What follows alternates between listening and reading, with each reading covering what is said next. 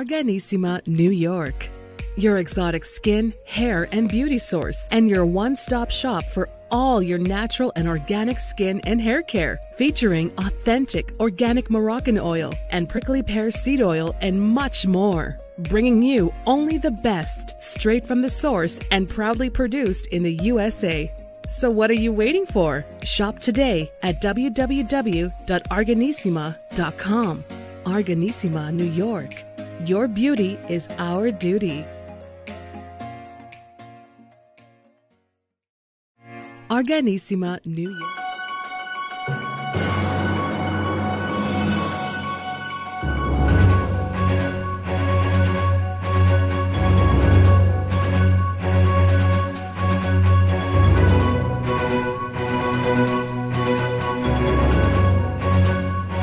Well, welcome back to the iHealth channel, the Fit and Fab channel, and iHealth Radio. New day, new topic, new guest. We're your host, one and the only Hurricane H.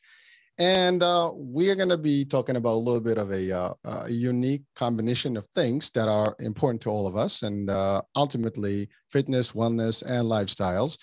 And with me, I have a special guest. All the guests are specials. I have Kelli Calabrese, and she has a very unique talent because she's been doing a lot of things. She's a best-selling author. She's been on all the major networks. She's a speaker. She has her own company. She's sharing lifestyles with people and turning people's lives. So without any further ado, Kelli, how are you? Welcome to the show. Outstanding. Thanks, Hurricane. It's great to be here. Well, listen, I am glad that you're here. I know we had a little bit of scheduling thing, but it worked out and doing good. So I'm happy. We're good to go. Well, so first things first, people want to know about Kelli Calabrese. So what is the story behind your success? And I know you're also an entrepreneur, and you do a lot of things. So let's take us through all those experiences and also those challenges that you've come across throughout your life. Okay, well, thank you. I knew early on what I wanted to do. At 13 years old, I wrote in my journal, I will be an exercise therapist, not really knowing exactly what that meant, but I figured out right away that you do things to move away from pain and towards pleasure. And for me, the pain was a really strong family history of heart disease, diabetes, obesity, stroke, cancer, alcoholism. I looked at all that and went, ooh, I don't want anything to do with that. But I also loved when I was running, dancing, jumping, swimming, softball, cheerleading, anything movement. There was just this endorphin rush that I thought was amazing. And I was so happy. And so I dedicated my life to helping people be well. When I was 17, I got certified and started working at a gym right away.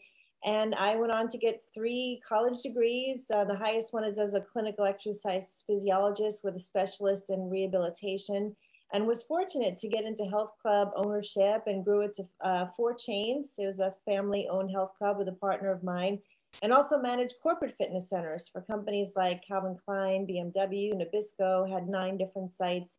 And because this was, back in the late 80s, early 90s, personal training was still so new. So I founded a school to help prepare people to become medical exercise specialists and post-rehab technicians and fitness instructors, certified trainers. And that was really the first 14 years of my career. Was really fun and got very connected to the community, learned a lot about business and sales and serving and so on. And then my son was born. So that was the next turning point for me, where I knew that the mom I wanted to be and the life of a health club owner with, corporate sites and a school was not going to match. So thankfully, my partner was able to buy me out. And I came home and I was pregnant right away with my daughter. They're now 20 and 21. So that was a while ago. But I was just getting going with doing things online. So I started writing, speaking, consulting, editing, spokesperson, media work, and really did that for many years, and then relocated from the New York, New Jersey area to Dallas. And that was sort of the next turning point in my career when I got into running fitness boot camps, and with a friend opened up a couple of 100 locations in 9 countries, and got into the nutrition side of network marketing, became a top achiever in the company, helping people with, detox and cleansing and weight loss. And yes, definitely have been blessed to speak all over the world on stages, and have been on all the major networks as a lifestyle coach. and yeah, best-selling books. And so it's been a fun journey. Wow. Well, I have to admit, I did not do justice to, to introducing you early on. I mean, you have a lot more to offer than what I stated.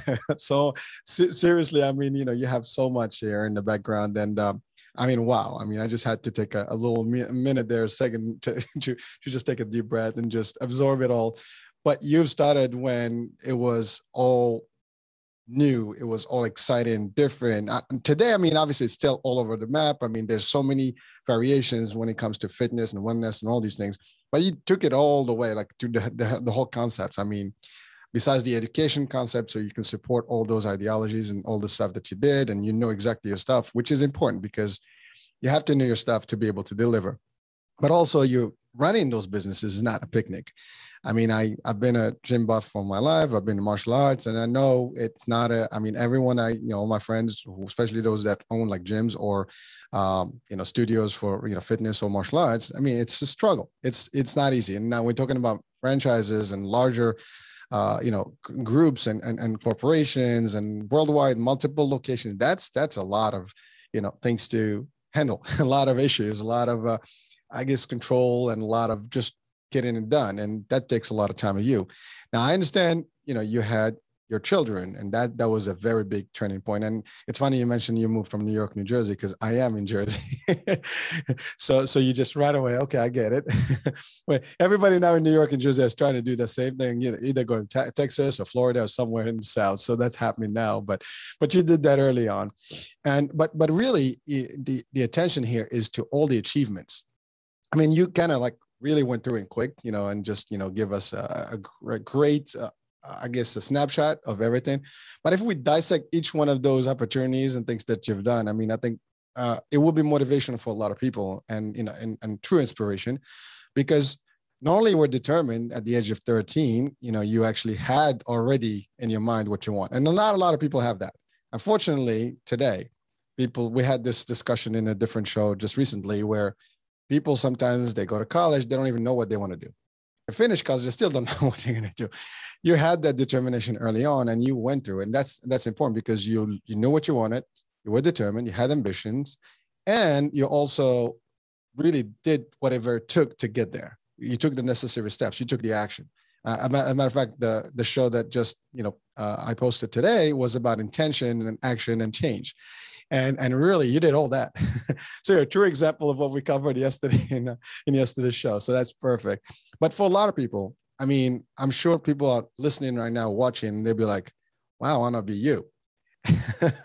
and yeah, there's nothing wrong with that, actually. I wish we all like you, because that's the key. I mean, we have to look at people who are inspirational to us, people that will take us to the next level. And just listening to the story, I mean, tasking, doing multiple hats, all that stuff. And that's not easy. I mean, juggling all these opportunities. And I'm sure some of them were at the same time. Some of them were different times. You had the school. I actually ran a school before. I know how hard it is. Now, my school was real estate. It was not fitness, but I know exactly how it is. It's all the stuff from state to legislation to this, to that, rules to instruction, classroom, all the stuff. So there's a lot of operational pieces that come along with it. But then you said you had kids. They're grown now. That's great. But then you moved out, and there were other events in your life.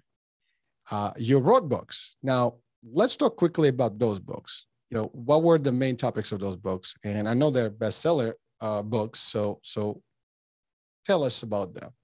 Yes, well, the first couple books that I wrote were not bestsellers, but the last three were. The first one I actually wrote was called Feminine, Firm, and Fit, and it was right after I had my daughter. I didn't gain a lot of weight with my kids. I got right back into shape, didn't even look like I had a baby. So my clients and everyone kept saying, you need to write the book. We need to know the secret. How do you look so good? You just had a baby. And so that one was 20 years ago. And the last three that were bestsellers, one is called Mom and Dadpreneurs, and that was really about, putting your family first and then tending to whatever your talents are so that you can still earn a great income, love what you do, be someone who does really, really well, but without having to sacrifice. And this was way before COVID, way before people, even considered working from home. But I did come home 21 years ago and I started figuring it out and was able to actually earn more working from home than I did when I owned my health clubs and was running around with the corporate sites and the school. So I wanted to share stories of other people who were able to do that. So I handpicked about 30 people. Some were traditional families, some were single moms, adoptive families, blended families, some were highly educated, some came here as immigrants. But just to be able to share their story, to give people hope that you don't need to, have a daycare center raise your kids or miss out on all the things. You can figure out a way to do what you love, get paid really well, and still be there for your family. So that was the first book. The second book was called Passionistas, and that's basically what would you say to your younger self. So that was written by women who were, more mature, speaking to that millennial woman who, wow, I mean, the millennials have so much going for them. They're so brilliant and so quick to learn, but there's also some wisdom that comes with age. So just wanted to share the stories of overcoming and resilience and, get back up again when you've been knocked down. And so that shares those stories. And then the most recent one, which actually is just a year ago now, that went bestseller on Amazon, is called Success Habits of Super Achievers. And over 80 people were interviewed for this book. And there are people that, if you follow personal development at all, you would recognize the names like Brian Tracy and Mark Victor Hansen and Les Brown and, so many amazing people. Darren Hardy, who was the editor of Success Magazine. There are athletes, pro athletes, and entertainers that are in there. And basically, they were ordinary people who did something extraordinary. And typically when you find people do something so extraordinary, they have come and done some major, transformation through a difficulty. So it just tells how they got back up again. And there are also pretty specific keystone habits that super achievers do. So I usually tell the people, read one story a day, for 80 plus days. If you get up every morning and read one of these stories, you will be so inspired. You'll stop feeling like a victim or having a pity party, or if you're feeling great, you're just going to want to take it to the next level because of the extraordinary things that these people did. But you'll also see that there's certain consistent things that successful super achievers do. Wow. Well, I think we're going to break this down even further because the three books you mentioned, I think they all are important and to everybody that's watching or listening right now. And we're going to talk more about that. And you're hitting on some big concepts here. And I mean, success, achievement, all those things are huge, right? And a lot of people, sometimes to your point, they have doubts or they have a lack of inspiration because the circumstances do happen. And sometimes people, they just don't have the environment to push them. I mean, obviously what we're doing today is to bring that fire out, and the energy, and people like, yes, I want to be like that. And you obviously can relate to all those things because you've done that. And that's awesome, right? Because it's passion because you know what it takes and it wasn't easy. But as you bring in all these stories, whether in the third book or even sharing the stories with wisdom to the new generation, and ultimately the first book that was a hit, which is how to be, in your best shape, including after having children and all the stuff and do. So these are all, I think, excellent points that we'd like to actually deliver today. So the first one is you had kids. And you know what it is? I actually work in, with the fitness, world, because we do have a fitness brand. And I can tell you one of the biggest things, and 80% of our membership is ladies and women. And the hardest part is about getting back in shape after having kids. That's like a big deal, right? I think it's everybody, but I think for ladies, it's just more important, right? And I mean, it's just the body goes through a whole transformation and you have to bring it back to the shape. And sometimes like, wow, how did you manage to do that? And a lot of people have, hard time to get there. And because they don't know how to do it. I mean, ultimately throughout the pregnancy and after the pregnancy, right? And that's a big deal. So you have that experience, you've done it, and you've gone back and you're like, I'm here. I want to show you how it's done. So was there anything specific that you did that helped people, that helped you, and ultimately that you were able to share with the folks? Absolutely. Well, first is if you haven't had your baby yet, as you go through your pregnancy, that is the time to stay the course. You don't need to overfeed. You don't need to stop moving. You don't need to, put junk in your body. That is the time where you want to be active. You want to be the healthiest you've ever been. You want to ultra nourish your body. So, you can gain anywhere from 12, up to 18, 20 pounds, but there's really no reason to gain 50 pounds, 60 pounds. It's just not necessary. So from the start, having your mindset that a baby is about 7 pounds, and you might have another, 7 or 8 that you need for placenta, water weight. Just have a healthy pregnancy and exercise throughout. Stay hydrated. You're much more likely to have a healthy delivery. And then you're not starting from, wow, I've got 50 pounds to lose. You might have 8 or 10 or 12 pounds to lose. So keep that in mind as you're going through pregnancy. And then once you are ready, that's usually when the women are the most motivated. Like after you've had the baby, like, wow, you've never been more motivated to get your body back than that. Not everyone, but a lot of times. So obviously, exercise, as you can return to doing strength training and stretching. There are absolutely protocols out there for postnatal. So look those up. Your joints are very lax, so you don't want to, overdo things and go too heavy. If you're breastfeeding, there's definitely guidelines for that. So look those up and follow those guidelines. But sleep is as important as you can possibly get with a newborn. So whether that means taking shifts with the husband, do that. Any chance you can get to catch up on sleep, your body will really heal faster. And that helps with detoxification. It helps with hunger. It helps with getting your hormones regulated. When you're not getting enough sleep, everything else is thrown off. Your hormones are off, your body's stressed out, you're not releasing toxins and so on. So the simple things like hydration, let water be your only beverage, the exercise, the sleep, those are kind of the primary things. A lot of it is mindset as well, that, be patient with yourself because you did just produce a baby. And so you may not spring right back. Genetics will have something to do with it, but we do know that we can absolutely overcome genetics. So do what you can to keep your stress down. When you're stressed out, it's tough to lose weight. Get outside, self-care, get in nature, have some time where you're doing things for yourself, because it's a huge commitment to the baby.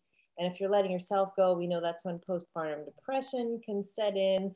So do things to really nourish and care for yourself as best as possible. And find some fun things to do as well outside of the baby. Don't lose yourself as a couple. That's important because there's so much psychologically that goes on there. Kelli, I have to say, I mean, you've just, in about less than 5 minutes, gave everybody the formula of success here, to really go through pregnancy and still stay fit and do it all. And I have to say, I mean, you obviously speak because it's your passion. You've been there, done that, and also you have all the background to it. So it's awesome. And that's actually some of the key elements that people ask all the time. And I've heard all these questions. How can I do it? Can I do this? And there are a lot of women, actually, sometimes they think they cannot exercise during pregnancy, or what kind of exercise they can do. And sometimes they just give up. And then also you have the cravings and they eat all the junk. So I think your advice right now, I mean, is pretty straight to the point. I mean, anyone can listen to this and like, oh, I can do this. Yes, you can. And that's important, because I think that's huge. And hopefully will help a lot of people, a lot of ladies, a lot of women, if they're planning to be pregnant, or they're pregnant, or just starting, or even if they finish, there's a way out. So this is a good way to at least give them, and maybe they can seek that book and hopefully get all the good juice and the good enlightenment from the book directly. So that's the first one. So thank you for that. Now let's talk about that second book. And the idea of and it's important because the generations, right? It's you're talking about millennials right now, and they live in their own world. I mean, I have a few, I have kids, and I can, all of them are millennials, but I can relate because I work with some, and there is a very unique way about them, right? And sometimes when we live, and by the way, I think every generation had some similar stuff, because while you're in your generation timeline, you basically do what's in, right? But we all think that we have the future, and things are going to be there, and we know it all until time goes by and be like, what would I have changed in my life? What could I have done differently? And sometimes people also, what we can avoid I think that's the key. Like right now, the message that we want to deliver is that these are some things that you might not want to even attempt or do because they're just not going to be good for you. Right. So let's dive into that book and what's the core messaging of it, to millennials or any other generation for that matter. Yeah, so it's the wisdom looking back. So it's what would you tell your younger self? And usually it's things like, have more fun. We take things way too seriously. Comparison is absolutely the thief of joy. So if you're going to spend your life, especially with the millennials, where it's all about, what's on social media and the filters and people feeling depressed and left out and suicidal, and that stuff is less important than you realize, and you really need to put some boundaries on yourself about the time you're spending on social media. And just stopping that self-rejection is another one. People are so hard on themselves, especially younger women, and that self-rejection can lead to so much dysfunctional behavior. They're just so critical of themselves and they self-sabotage, and it's just so unhealthy. Another one would be, let's see, wisdom for your younger self. There's so many great lessons in that book. There's less you can control than you realize. So there's not as many things that are in control. And if you are trying to control everything, you're going to be miserable. You're going to make everyone you live with or work with miserable. So realize that there's less that you can't control than you can control. And there's just a freedom that goes with that to, do your part and then, have some peace about or be open to what's not your responsibility. So there's people who are hyper responsibility, trying to control everything. And then there's people who, don't take any responsibility. So there's always two sides to a ditch. So you don't want to be in either ditch. For example, there's perfectionists who want everything to be great and they, procrastinate and they really don't get anything done and they're miserable and make everyone else miserable. It's so unrealistic. And then there's people who just, they don't care about anything, how they look, what they eat, so, it's like talking about fitness, the anorexic eating disorder, and then the person who's obese. Neither one are healthy. We want to be somewhere in the middle. So there's some balance to everything. So make sure you're not finding yourself in some ditch. Respect yourself, respect other people, be honoring, be in gratitude is, some of the key points that are in that book. They're very powerful points. And I know this is just a quick summary you gave us here, but definitely, I mean, you've touched on many elements there. One, being content and know that, there are things that you can't do. There's nothing you can do about them. And I think that's a big deal because if you want to change the world, sometimes you're not going to be able to. And so you can, and then you stress out about it, like, why? And then you like start asking questions that you have no answers for. So that's, to your point, that is a big deal. And the minute we realize our limitations, I think sometimes it helps. Now, that doesn't mean we cannot improve and always seek solutions and improvement, but to your point, it's just more about how we go about it. And same thing, like you said, there is the influencer, world or influence, world today in social media specifically, and everybody wants to almost be, a copy of everybody else that's out there, and it's playing on their mindset and it's playing on their mental state because a lot of people now they identify through other looks and feels like, I have this, that means I have to have it. I look like this, I have to look like it. Even dress code these days, it's almost like the same thing. Like everybody's twins or clones. I look at the younger generation, I'm like, wait a minute. I mean, like you go anywhere, they look the same dress code. And maybe every generation had the same thing because we all kind of had our own looks for the 70s, the 80s, and the 90s and so on. But I think it's more about now we have more influence than we had before. Before you had TV, maybe movies, and you look like some stars and it looks cool. Like it's a trend. Now it's like you have, normal people that are becoming stars on their own in social media. So YouTube, the TikToks and they have their own style. And then there's also brands that actually benefit from that. So therefore there is that influence. And so that's becoming more of an in thing today. But it's not real. I think that's the key. It's real for what it is at that time, but is it going to be everlasting, long time? I don't think so. There's a time like I've been through a couple of years of life too. So I can tell you a few decades in, you change your way of living, your way of style thinking and all this stuff. You have a different outlook of things, like, wait a minute. And again, I do share some stuff with you in terms of ambition and dreams and achieving and all that. And I do a lot of trainings as well, and I talk about these things. And it's almost like when you transit from decade to decade, you actually start seeing yourself thinking differently. You're slowing down, for example, in a lot of things. You know, I don't have to stress anymore. Like I really don't care anymore. You know what people think, whatever. You know, you do you, I do me. So stuff like that is something that we don't possibly have to experience it when we get older. We can actually just, you know, reset today if we want to at any age. But we don't have that, and we didn't have that stuff in like when I was, you know, in my 20s, for example. I didn't have those guidances and, you know, and influences to tell me like, hey, you can stop, you know, don't go crazy right now. So you do things and you try, like, you know, you really get things, you know, just through trials, but sometimes it does take a toll on you. And I think for our you know, advice is like, you don't have to do that. So learn the greatest tools from the greatest people and take away anything that is not good. And you don't have to actually experience it to know it's bad. Just have, you know, learn about it from other people's bad experiences and remove it. So there's so many things. So I think your book is awesome, you know, as far as, you know, the content here. I think it's great. And thank you for actually sharing with us some of the core elements of it. And I don't know if you wanted to say something there.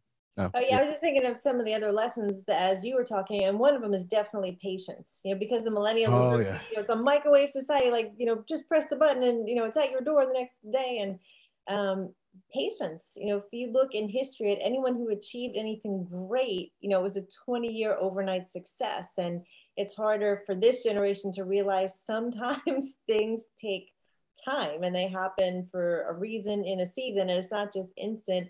And another good lesson in the book that just came to my mind was to always take the high road. I know that, you know, that's a lesson, even I'm in my 50s, that, you know, I'm always making sure that I do in any situation. That's one of the barometers for how I decide what to do. Like, am I taking the high road? And sometimes for these younger people, it's so easy to get caught up in, you know, oh, I just send a text message, and you're really not, you know, empathetically attached to the person that's receiving it on the other end. So, you know, have more empathy, take the high road. Sometimes you need to, you know, delete the text, delete the email. You might want to type it out and then just like delete it because it's not the most excellent. It's not the highest good. So sometimes I think people can get wrapped up in drama or gossip or whatever. Yeah. And it's just not worth getting sucked into that. But you said key word. I mean, it's wisdom, right? So the wisdom gets us to that point where we realize it's not even worth it, right? But you're right. I mean, because they're caught up in that moment, and many people actually, even people that are older, they get into that. But it's just a matter of habits, right? Training ourselves to just like whatever. I'm moving on. I don't care. It's not. You know, you're not touching me with this. I'm not even feeling it. So you can scream what you want, do whatever you want. It doesn't affect me. Like I'm like just dead to you. You know, but you hit on a very big element of and I do believe in this concept whereby people today, or the younger generation, they feel that the world owes them. And it's a sense of entitlement that's almost been, you know, given, that things are just going to happen, which the reality of things, that's not happening. And to your point, no success happens overnight. But the reason they believe that is because there are a lot of folks. I mean, you open up TikTok, Instagram, Facebook, and you see like, oh, millionaires, you know, Ferraris, this, that. I mean, you know, they're not telling you what it took to get there. They're just telling you like, here. So you're seeing the end result, but you're not seeing the actual, you're like literally looking at the tip of the iceberg as opposed to the actual roots, right? So that's a big deal. And people, because they see that, they think like, oh, they did it. You know, I should just be able, it's easy. I think I have it, but you can't. You have to go through the steps, and you have to go through, you know, not failure, but, you know, you have to attempt multiple times. And if you're lucky, you'll get it like the first shot, the second shot, whatever. But again, don't give up. But at the same time, don't think that it's just like, hey, I'm going to go out there and the world is going to owe me. I have to give you as a joke, but it's true. My son, the first car he wanted was like, you know, a Jaguar or an Audi. I'm like, dude, take it easy. You know, you want to start a little bit, you know, on the slow end, you know, because that's not going to happen, right? It could happen. And the reason he thought that, because he was driving, I had a Benz, and so he was driving with me in it. So he thought that was it. I was like, I got in the Benz when I was 40. You better take some time to get there. But again, I do want him to have something better at earlier, but they have to understand the value of those things, right? And if it's a dream, you set it up. That's great. Work for it. Not a problem. We want people to be achievers. We want people to have the best lives. As a matter of fact, the more successful people in the world, that's better for us, right? But they have to have expectations of the reality of things. Not everything is going to work your way. And I think the millennial, generation, and even the newer generation is having this dilemma whereby the whole society changed. Like school has changed the way they talk to people, right? You can do whatever you want practically in school these days, right? We didn't have those, options. They were a little bit more firm, right? You can say anything. You can't talk to anybody anyway now. It's like, so you can even, and even at home, kids cannot be reprimanded for the most part. It's been like almost a taboo. You can't scream at your kids. You can't do it. So people are growing up where like there's no repercussions. There's no ramifications. They're just like, it's a free world. I can do whatever I want, freedom, liberty. But then when they hit the real thing, they go to corporate. Oh, that's not how it works. There are rules here. Yes, there are rules. I also have like a daughter, and she just started working, and it's funny because she thinks that she can dictate to the job like what she wants. Like, I don't want to work now. I want to come back the next day. Don't put me on this day. That's not how the job works. They tell you when to show up, and you better show up. But that's how it used to be. At least that's how I have, for example, been in the business. That's how you do it. But so the mindset or the style of living or the lifestyle in general has changed a little bit. So your concepts, your values, I think they're big for people to really just reset and know the reality is not what you think. The reality can be different. You can be living in a cloud, or like a sci-fi movie, but it's not real. You better get off and see the real thing. I mean, it's like get off the matrix, get in the real world, right? And that's a big deal. So that's important. I know you're laughing and you're smiling, so you wanted to add something. Go for it. Yeah, we could do a whole show on parenting, but I want my kids to fail, and I want them to fail often and fail fast and to learn from it. If you look at people like, Richard Branson or, some of these top, what the world would consider successful people, they failed more than anyone. It's like Michael Jordan, who took, the most shots, who missed the most shots. That's why he makes the most shots. So you want to do it when they're young. Let them fail at home, give them choices, let them have consequences, let them see boundaries. And so that by the time they get to the point where they are, leaving the house and going off on their own, they understand failure and they're able to handle it and figure it out and get back up again and keep going. So it doesn't devastate them, and they don't get depressed, and they don't get angry, and they don't stuff their feelings down, and they don't commit suicide, all these horrific things that we're seeing happening because they're not equipped. Because our generation did give our kids and give. And that's why a lot of them do feel entitled. I mean, they have $1,000 cell phone in their hand when they're, 5, 6 years old. And so they do feel entitled a lot of times. Not everyone, but that's kind of this generation, this millennial generation. They're quick. It's a microwave society. Everything happens in an instant. And so when something is hard and they have to really press in and figure it out, they're quick to quit. They are not used to doing labor. They're not used to having to think or remember. I mean, they don't remember a phone number, and, not anything against them, but these are life skills. These are things that are important. I'm all for technology. I mean, it helps us use it where you can, but you also still need to be able to use your memory to think and remember things. You need to be equipped to succeed in life, and it's just not realistic to think you're going to get everything fast and everything's going to be successful and everything's going to be the best and it's going to be easy. It just isn't. Life is hard and there is struggle, but it can still be fun. It can still be joyful. It can still be peaceful. It can still be adventurous, but you need to, figure out the hard things at the same time.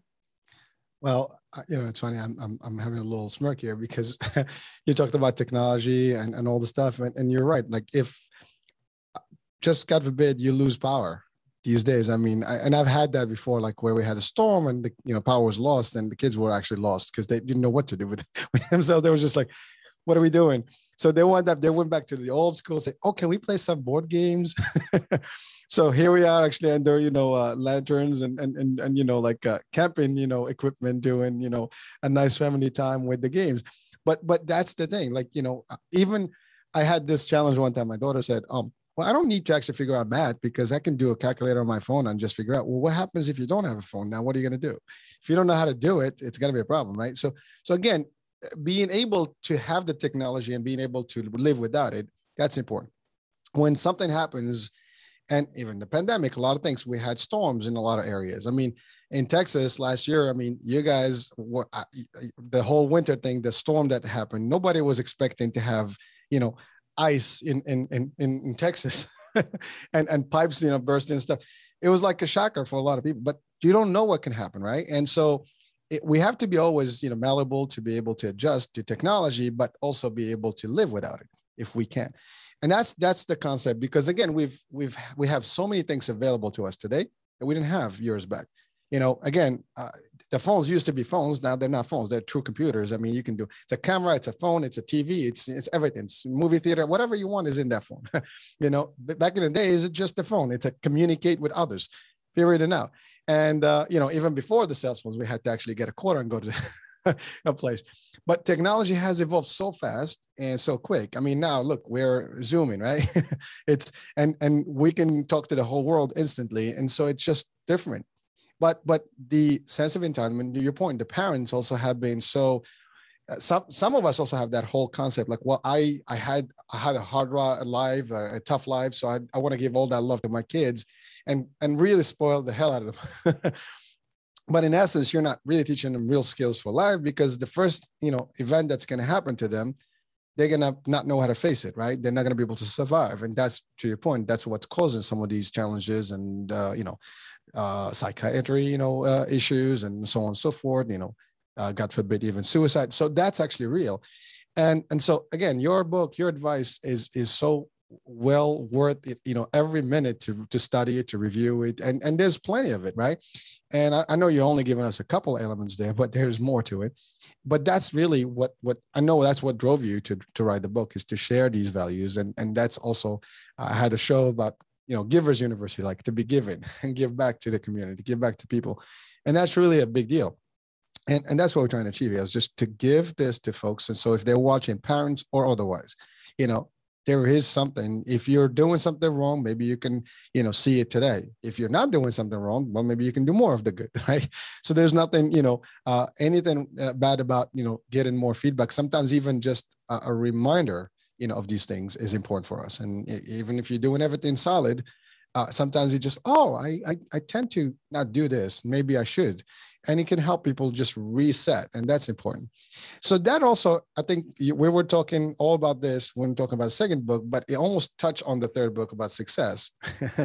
So I want to actually ask you to repeat the title of the book again one more time, because it's got almost like 4 elements there that people need to really, really absorb.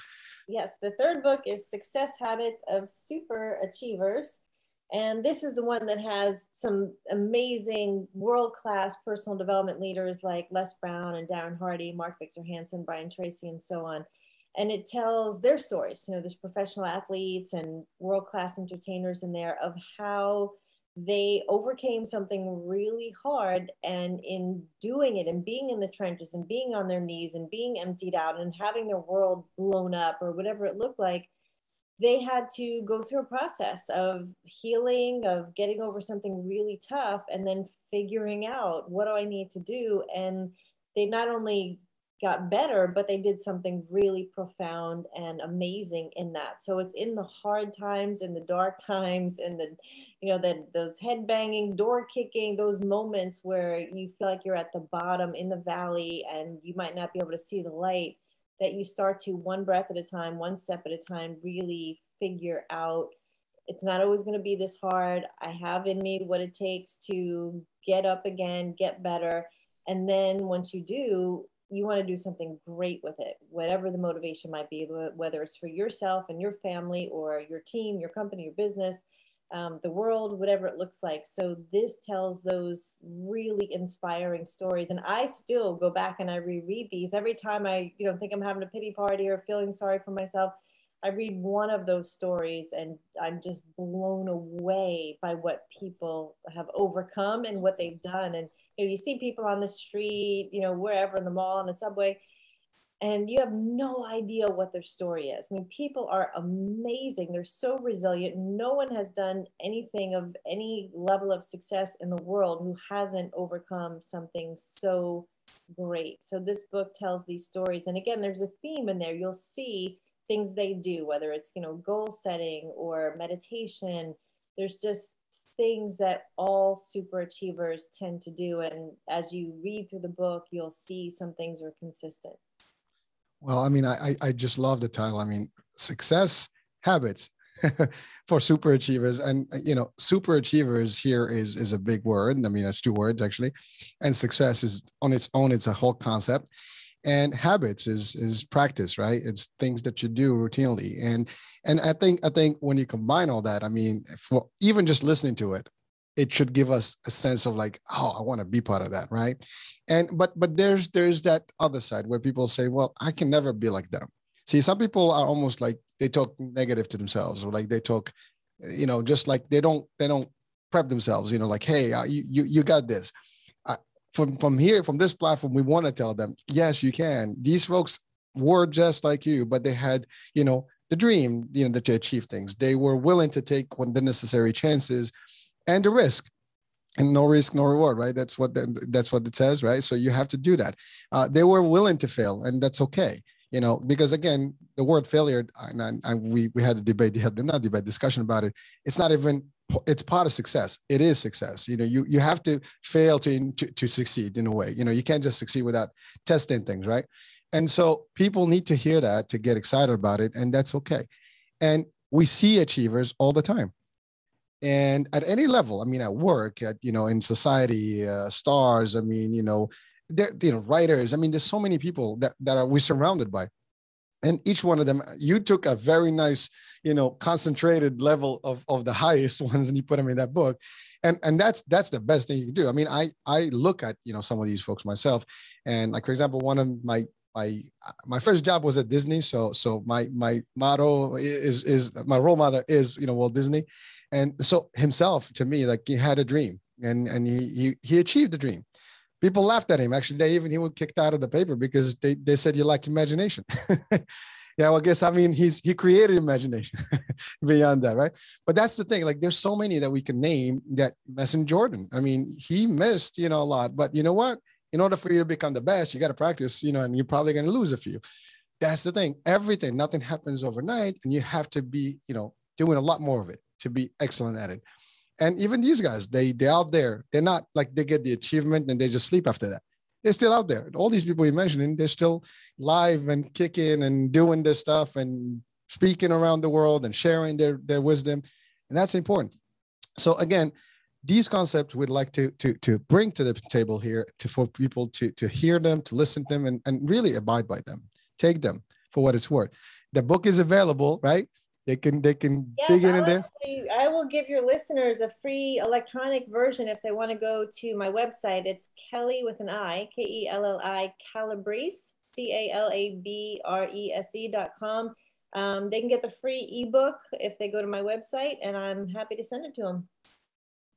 Or they can go to Amazon and they can get it. Or if they want me to hand sign a copy, have them email me, and I will send it to them for the same price as Amazon, and I won't charge the shipping, and I'll sign it for them.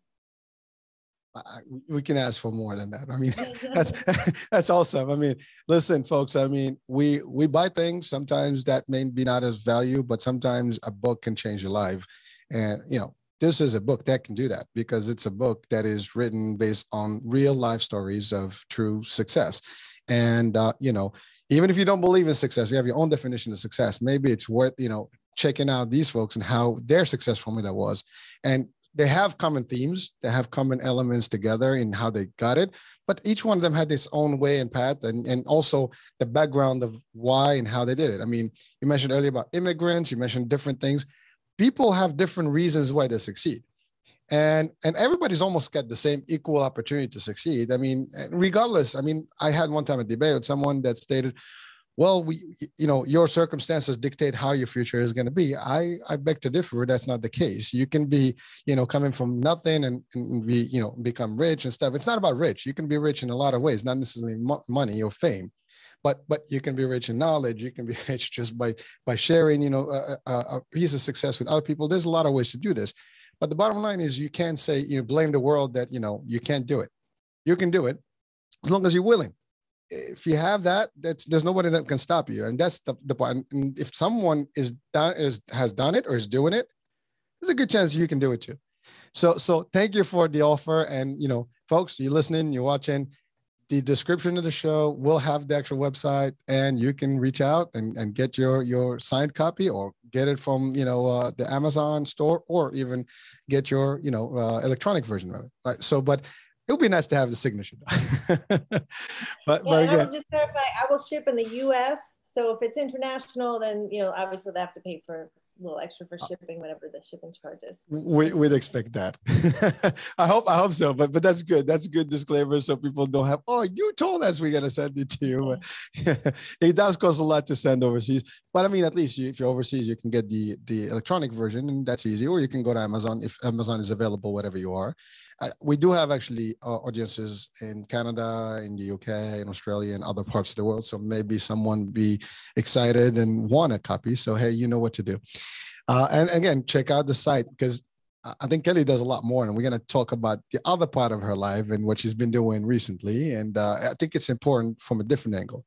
So first of all, thank you for sharing those real live, I think, tools that we can apply. And again, you're giving us highlights, but I think if people can reach out and get the books and read them and dig in further, they'll get a lot more from them, and they're worth it. I mean, any investment that we invest in ourselves is key. So listening to this can be, I mean, sometimes I don't have time to listen to a podcast or a show. Sometimes that moment, that hour that you, instead of watching a movie and just stuffing food in your mouth, you can do the same thing. Just listen to this while you're doing something else. You could be working out and listening, and it may be boring, but you'll pick one or two elements that can change your life overnight. And really, that's all there is. And we all, I know you, I know me, we've done that. I've picked up things from people that I applied in my life, and they turned my life to a better person or better things, and a lot of outcomes that are positive outcomes. So it happened to me, happened to you, it can happen to a lot of folks. Well, I think everybody, for that matter. And they could be anywhere in the world, regardless. There are some basic elements that can help us be better and improve in our lives and achieve, any level we want. There is no limit. The sky's the limit of success if you want it, right? So now let's talk about Kelli today. Kelli's new, adventure, which is a very important thing. And it's going to sound weird, because I think, and I'll allow you to talk to us. Well, not allow you, but I'll tell you to talk to us about it in terms of what is it that you're doing in the last, the new trend or the new service or the new work that you do. But it is important because you have you call it a bonus life. So I'm being a little bit suspenseful about it. But so Kelli, let's talk about that part of your life and the change that happened, and how do you help people, really do better? Absolutely. So 24 years into my marriage, my husband came home and he said, my commitment to our marriage is 0. And he left. And it rocked my world. I mean, it really just felt like a tornado came in, blew up my life, and left a gaping hole in my heart. And the pain was like nothing I had experienced prior to that. And I had been through some life stuff. I mean, I lost my dad, I've had car accidents, I've been electrocuted, lost my best friends to cancer. It's not like I hadn't been through some stuff, but this was just the big turning point for me. So I went on what I'd lovingly call a sabbatical, really just went on this healing journey where I needed to figure this out. So I did all the things. I went on the retreats, I went to divorce recovery classes, I was in Bible studies, prayer groups. I, went to conferences, I read the books, the TED Talks. I just did everything to figure out how to make the pain stop. I needed to heal and be better and to create a new life for myself. And there was a whole series of unreasonable things that happen when you get divorced. A lot of times, you're selling your house, you're changing your neighborhood, you may be changing your kids' schools, your friend group may change because everyone was couples, now they're singles. You're trying to manage your kids' heart. So it's just a lot. And it represents a big percentage of people. About 50% of first marriages end up in divorces. So once I got to a point where I felt like, okay, I've got this. And it's not that, you're ever fully healed. You can have little triggers and moments, But it was about this time last year when I got two kids off to college and they were set up for success at the schools they wanted. And they had, cars and computers and phones and they were playing their sports. And I sat down and just really contemplated, okay, what is this next season? And in the process of my own healing, I got certified as a divorce coach. And so I went through the 3-year journey and I handpicked the most valuable things that really moved the needle for me in being a difference maker and peeling back the layers and getting me to wholeness and healing. And I put together a course. It's an 8-week course and there's 8 topics. And I'll tell you what they are real quick: identity, forgiveness, renewing your mind, purpose, self-love and gratitude, divine health, abundant wealth, and then joy and celebration is the last chapter. And I created a course with an entire healing guide that goes with it. So there's meditations, affirmations, visualizations, activations, and celebrations that go along with it. And I also interviewed 21 of the people that helped me on my healing journey. So my divorce coach, my breath therapist, my meditation therapy, my grief counselor, all the people who helped me. And I allow the people who go through the coaching to really be a fly on the wall to these people who I handpicked and chose to be a part of this healing process. And then I also do some one-on-one coaching for people who want that, next level, that they, want to really understand forgiveness or wherever it is they might be stuck, because people get stuck in grief. I mean, we're not really equipped or trained. Even all the personal development that I had done since I was 17 until I got divorced, I was not prepared for this. I didn't know what depression was. I had never been depressed before. I really was never angry before, but that's part of it. You need to get angry. I'm not a person who normally is, but it's part of the grieving. You need to be angry that you lost the life that you had. There's sadness, there's a whole series to eventually getting to a place where you readjust and you get healthy. And then from healthy, I take them to, there's this whole amazing, incredible life out there that you didn't even know was possible before, that you now have the opportunity to live. So I take them from anywhere from we're thinking about getting divorced. And obviously the best thing is, as long as it's healthy and not abusive, to keep the marriage. And I have helped to restore a lot of marriages, which that's the most excellent. To they've been divorced for 7 years, but they still keep repeating the same guy with a different face and name, but it's the same addiction or the same enabling or the same, whatever the dysfunction is. So want to get people unstuck. And, when someone thinks about someone who's gone through divorce, or it could be anything hard, the loss of death, they get stuck. And whether it's in sadness or victimhood or bitterness, I just hate that people get stuck there, because our lives are so short and they're so amazing, or at least they can be. So I really want to help people, coach them through and get them to that place where they can be peace-filled and excited about life again.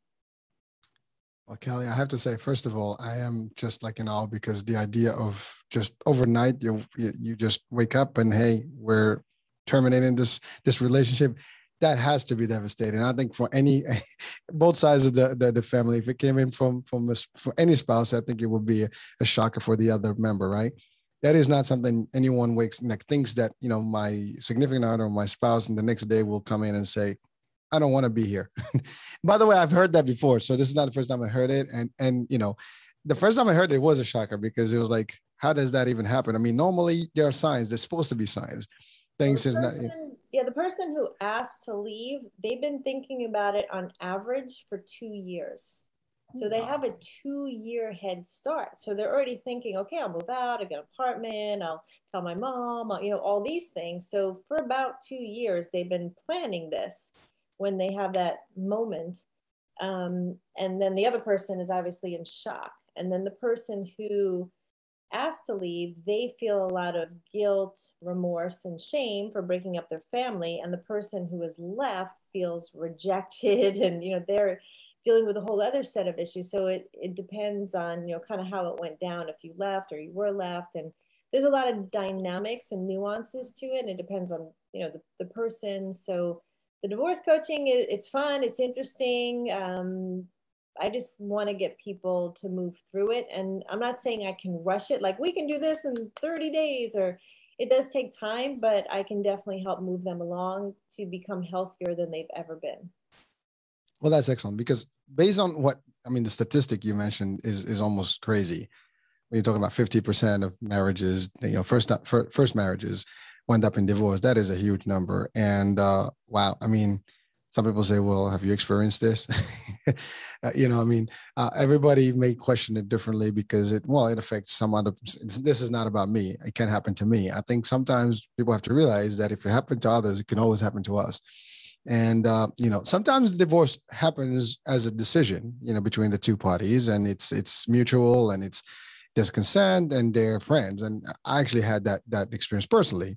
So it was, we were friends until, I mean, my ex-wife did pass away, a couple of years back, but we were friends all along. So that was one way of doing it. And I always believe that if it's not working out, we have to work it out regardless, because we had a son and so on and so forth. So I understand, that part of it. But for someone to just kind of like come in suddenly and just say, okay, bye-bye. I mean, that's like extreme. I mean, that's like not something, and especially if you haven't even seen it coming, that's a big deal. And to your point, I mean, the number that you said of years that it took for that person, based on your statistics and studies, 2 years. I mean, that person has to be really good. I mean, to be able to hide that, 2 years and really prep for it. It's like, I mean, it takes less than for us to send a shuttle to Mars these days, right? For someone to really practice that for 2 years and be like ready to just like switch off, like, nothing happened. That's extreme. And I know it's hard for, in your case, but then for anyone else, they would probably experience that. And when you look back and you reflect, obviously, you can see that it was a slow fade. So it happened in a moment, the words, but it was, a slow fade over time. And it's never 100% the other person and 0% you. So part of the healing includes taking your responsibility in it, even if it was unfair, even if it was unjust, even if there was an affair, whatever might be in there, you still need to own your part in it. And again, there's nuances to the dynamics of a marriage and what a man's needs are and what a woman's needs are. And sometimes you just get in this vicious cycle of not only not meeting each other's needs, but really hurting each other. So yeah, knowing what I know now, I can help a lot of people to save their marriages, even if only one person wants to do it. So, well, that's excellent. And because you're right. I mean, eventually realize what the signs were. There probably were signs that you just didn't pay mind to, because you would never think that that's going to happen, right? Because people also they're in denial. This is never going to happen to me. But you're right. But I think most important piece in this whole, equation is the children. So I'm sure some of these cases, they have kids. And I think that's the hardest part, because now the kids are in between, and most of those bad divorces wind up, affecting the children. And I think that's a big deal. So how do you address that? I mean, obviously you have your own tools, and I love the concept about your 8 weeks, program and all the topics that you cover. But in there, is there anything to practice or to help them with, the kids' vision of all this? Because I mean, the kids are like torn between the father, the mother, and then they don't know which sides, and sometimes they take sides too, because depending on the influence of each one of those parents, one can be like, your dad sucks, your dad is bad, and feeding all the bad, or vice versa, your mom is awful, blah blah blah. And now the kids are, especially at a younger age, they don't know the difference. They just start siding up, and they don't even know what happened, but they just become pretty much attached to one versus the other and rejecting the other. So how do you handle that?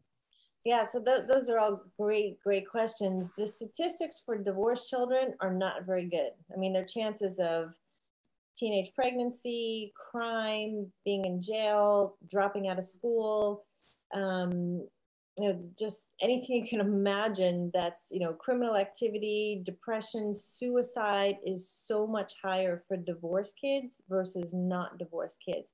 Even when it's amicable, children still always want their parents to be together, and they still, feel torn. And depending on their age, they're trying to manage it in their minds as best they can.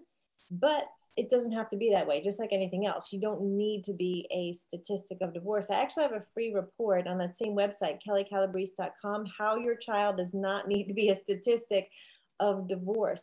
Things the parents will do, like you talked about, like pitting the child against the other. Here, bring your dad as male. Or Mm-hmm. kids do not want to be in the middle of your arguments. They don't want to be your messengers. They don't want to be pawns. They don't want to be, used in court. They want to be manipulated. So you really have to, that's why it's important you always work on yourself. Because if you can get healthy, if you can take the high road, if you can be in peace, if you can forgive, then you're not going to, take it out on your children, use your children, against your ex-husband, or ex-wife. So counseling, I would say, whatever you can do, possibly keep their lives as close to normal as they were so that they can readjust to their new normal. And then counseling is always a good idea. Have some outlets where they can express their feelings, where they can, talk about what they're angry about, or, whatever it is that their kids will manifest it differently. A lot of times boys will be more aggressive, more angry. Girls tend to shut down. They'll close themselves off in their room. They'll self-isolate. So kids are going to try and figure out a way to be loved. Like, how can I be loved? Some kids will try and be the good girl or the good boy because they don't want to, cause more problems in the house. And others will be the, the good student or the good athlete, the good musician. Others will be the rebel. And I'm just going to push the limits. This is how I'm going to get attention. I don't care if it's bad attention. It's how I get attention.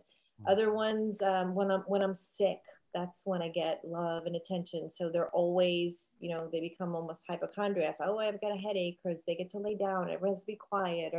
So you just have to really pay attention to your kids and what are they doing. And they're probably going to do different things because, they're different.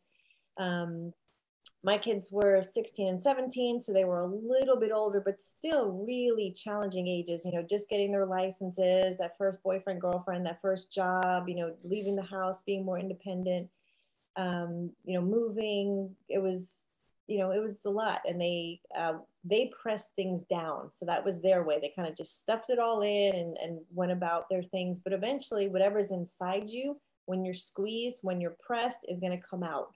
So whether it's defensiveness or, anger, at some point it needs to be dealt with or not. The or not is going to result in something pretty bad. You're not going to have good relationships. You're not going to trust people. So it really is important that people work these things out. Well, Kat, thank you for those tips right there. They're excellent tips. But let me ask you a question. The folks that you assist or help throughout these I guess tough times, both sides, and do you see those that you were able to really get them one way or the other, either to come back together and have a happier life, or even dismantle but in a good way? Do you see that the kids in that realm get better and there's a positive impact through those particular I guess times, as opposed to people that may not? I'm sure you've done some statistics and things for people that actually just don't mediate. They don't have any type of coaching, and they just do it and wing it out, and then obviously they don't know how to handle it, and then the kids wind up the statistics. So do you see a real outcome, a positive change in the behavior of those children when they actually in the system, in the program?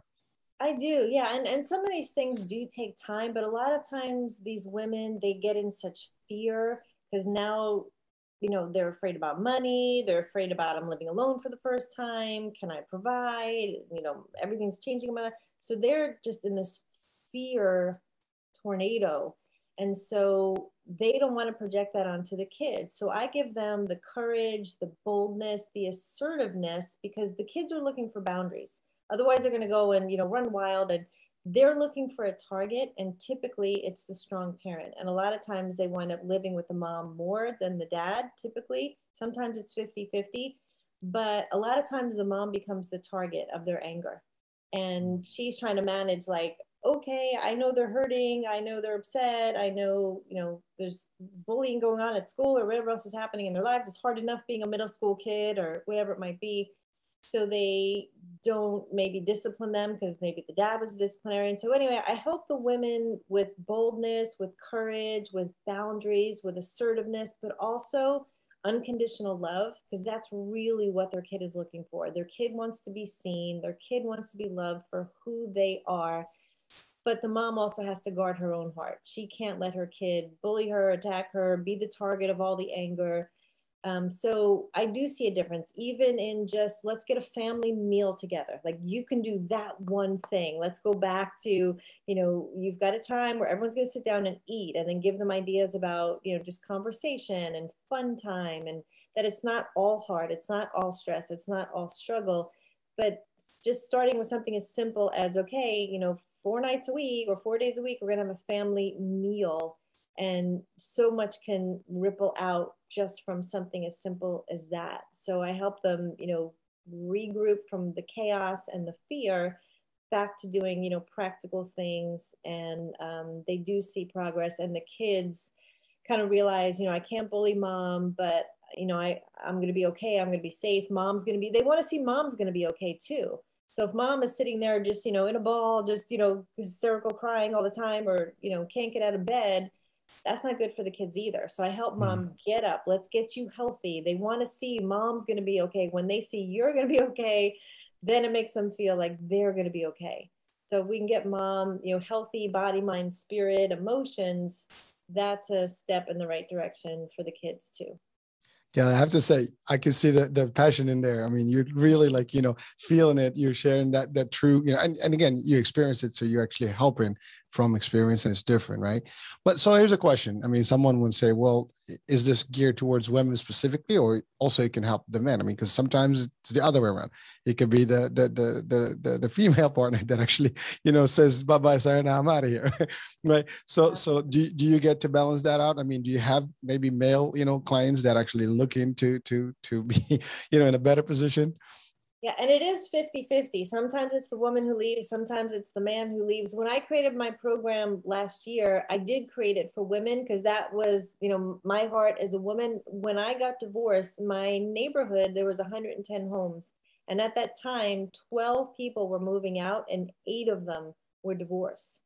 Wow. And so I was watching what the women were doing, and everyone's going to do something just to cope with the pain.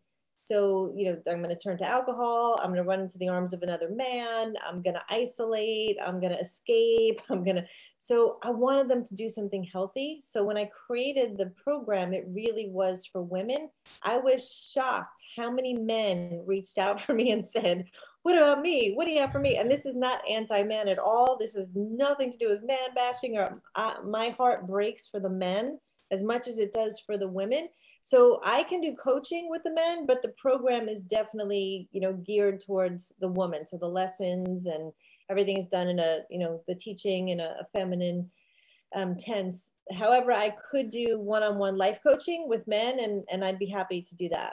All right. Well, again, just so as the audience is listening, like, well, maybe this is not for me now. It could be for you too. So I think it's a good opportunity to have a balance. And again, coming from you, you probably can help them to see that, because it's you understand the woman, you understand their mentality, how they operate, and as best as we can do it. I mean, we have to learn. We have to always be able to capture that, but it's hard, right? Unless you're like again, some of us, they have a feminine side. Some of us have, ladies around their life, their moms, their sisters and stuff, and so they have some feedback. But some people that may not have that, some men can be literally left, in the case. But again, the idea is that there are potentials of both sides to have the same, situation and be in the same boat. So that's one question. So now I wanted to, first of all, thank you. And how can people sign up for this program, by the way? Same website, just go in there? Intentionally, they can go to kellicalabrese.com, but the website that I have for the program is called intentionallyfabulous.com. And I also have a private Facebook page, which is also called Intentionally Fabulous. It's a group where I really pour into that group every single day. I'm just encouraging them, and we talk about the hard things, we laugh, we support each other. So any woman can go to that private Facebook page called Intentionally Fabulous. All right. Well, again, we'll add all that in the description so people have access and a direct link to you, because you just have too many things to offer, and we're gonna just take all of it, whatever we can do. I mean, listen, we're about just excess of the hour here, but I just want to ask a couple more questions because we can do this for 2 hours right now easily. So this is totally off, and it's gonna like sound funny. Well, two things. One, you had mentioned early on that you were able to make more money home and turn your life and stuff. And I think that's a key element I want to share even briefly, because people think that you always have to do things and you have to be like conform, go to work and all this stuff. But there are a lot of people that would love to enjoy that, especially parents and who have younger kids and they want to be there. And a lot of people have experienced the pandemic, how hard it was. And, even today, people, and there's this whole concept about vaccines. Some people may be, not vaccinated, and they may even lose their job. And so now it becomes a challenge. So this could be an opportunity for people to actually, there is a way to do this. Now you've done it. And is there a special formula that we can share with them briefly? I would say that, there's some idea that you have inside you. There's some big idea, God idea. When you can take your purpose, and you may really have to do a deep dive to figure out what that is. I did know early on, and obviously it's evolved through the years, but figuring out what your life's mission is and what your purpose is, what really lights you up. Like, Hurricane, you just say, I see you. Like when you start talking, your energy comes up. It's because it's what's in my heart. So find what's in your heart. And when you can take your purpose and your passion and combine it, the profit will come. There's so many great models to follow out there. If someone wants to be a coach or start a business, do something online, find someone who's ahead of you, who has done what you have done, and then model their success with whatever your idea is. I mean, if you think about Steve Jobs thought about the iPhone, that was only 20 years ago. If you look at Uber, there's been taxis, for 100 years. If you look at Airbnb, people have been renting, apartments and homes for years, but, someone had those ideas recently. If you look at the electric car, so there's still so many things out there that can be done. So don't think, oh, there's too much competition, or I'm not smart enough, or you need to overcome those thoughts, but find someone who's doing what you want to do, model it, and then make it yours. There's something about you that makes it special. Your energy, your heart, your ideas, your passion that you can add to it. This is the greatest time for entrepreneurs, this COVID season. So many entrepreneurs have done phenomenally well because they did find a way to, pivot. So start with the vision, the purpose, the passion. Really do a deep dive and think about what lights me up, what gets excited, what is it that when I do it, I don't even realize that an hour, 2 hours, 8 hours just went by because I'm so excited and happy about that. And what is my superpower, and how is that a problem that people have that I can solve for them? So it's about solving someone's problem. And there's so many problems. People have problems with money, they have problems with health, they have problems with stress. So what is it do you solve for someone? Is it that you can entertain them, make them happy? Is it you can help them do something better, quicker, faster? So you need to figure that out. Well, thank you. I mean, those are real values, that we can all apply. And for everybody listening, I mean, again, this is a way for you to actually learn how to fish instead of getting the fish. So it's just a matter of, finding, the niche, and you can do it. So I think that's a key. So thank you for that. So before we end the show, you mentioned electric car, but I know there's a story about you with electricity. Ah. I want to just make some folks, just have a little interest, fun stuff here. So talk to us. I grew up in Staten Island, New York, and people don't think of it as being an island, but it is. So we had a boat, and on the weekends we used to go, different places. And so this one weekend we went down the Jersey Shore and we docked at a marina, and we were going to go, use the pool and the restaurant and all that. So I hopped off the boat with a girlfriend. We went swimming in the pool. I came back to get on the boat, and what I didn't realize is that they were doing construction on the dock, and that there were live wires that were running up to light up the entire marina. So I was wet from the pool, standing on live wires, and I reached across to grab the metal ladder on the boat. So I full was circle. Yeah, electrocuted. So, just started screaming, the vulture going through my body. And my girlfriend, I was about 12, her instinct was to touch me, and it broke the current. So I was able to release my hands from the metal ladder and I was suspended over the water. So I fell into the water. And Augusta, New Jersey, there was a pool of jellyfish that just kind of grabbed my body and started pulling me down. So my dad jumped over the engines and reached down, pulled me up by my hair, and I had jellyfish all over my body. So it was traumatic at the time, but thankfully no long-term effects that I'm aware of. Well, listen, yeah, I just wanted to end that's a story that is unique, and but it is for people, just be careful out there. I mean, young folks, so listen, don't always be mindful what's going on around you, and you do not want to touch anything electric, and God forbid if you do realize you're doing that, do not touch anything else to make it a full circle where the flow goes through. So again, just a safety tip there, but thank you for sharing that. That is personal, but I thought it was funny because I know you have it on your history and your story, so I wanted to just address it. But so thank you, Kelli. It's been real. I mean, we had a great time, and we covered a lot of topics here, and I hope folks you've enjoyed the content here and the exchange, and so thank you for being with us, and for really giving us all that. Maybe we'll have a comeback. We'll talk about that. So hey, we'll see. That'd be great. Well, thanks for all you're doing to bring this show to the world. It needs great topics like this. So thank you. Oh, thank you. Appreciate it. Well, all right, folks. Hurricane H here. We'll talk to you guys soon. A different show, different topic, different guest. Ciao now. Bye-bye.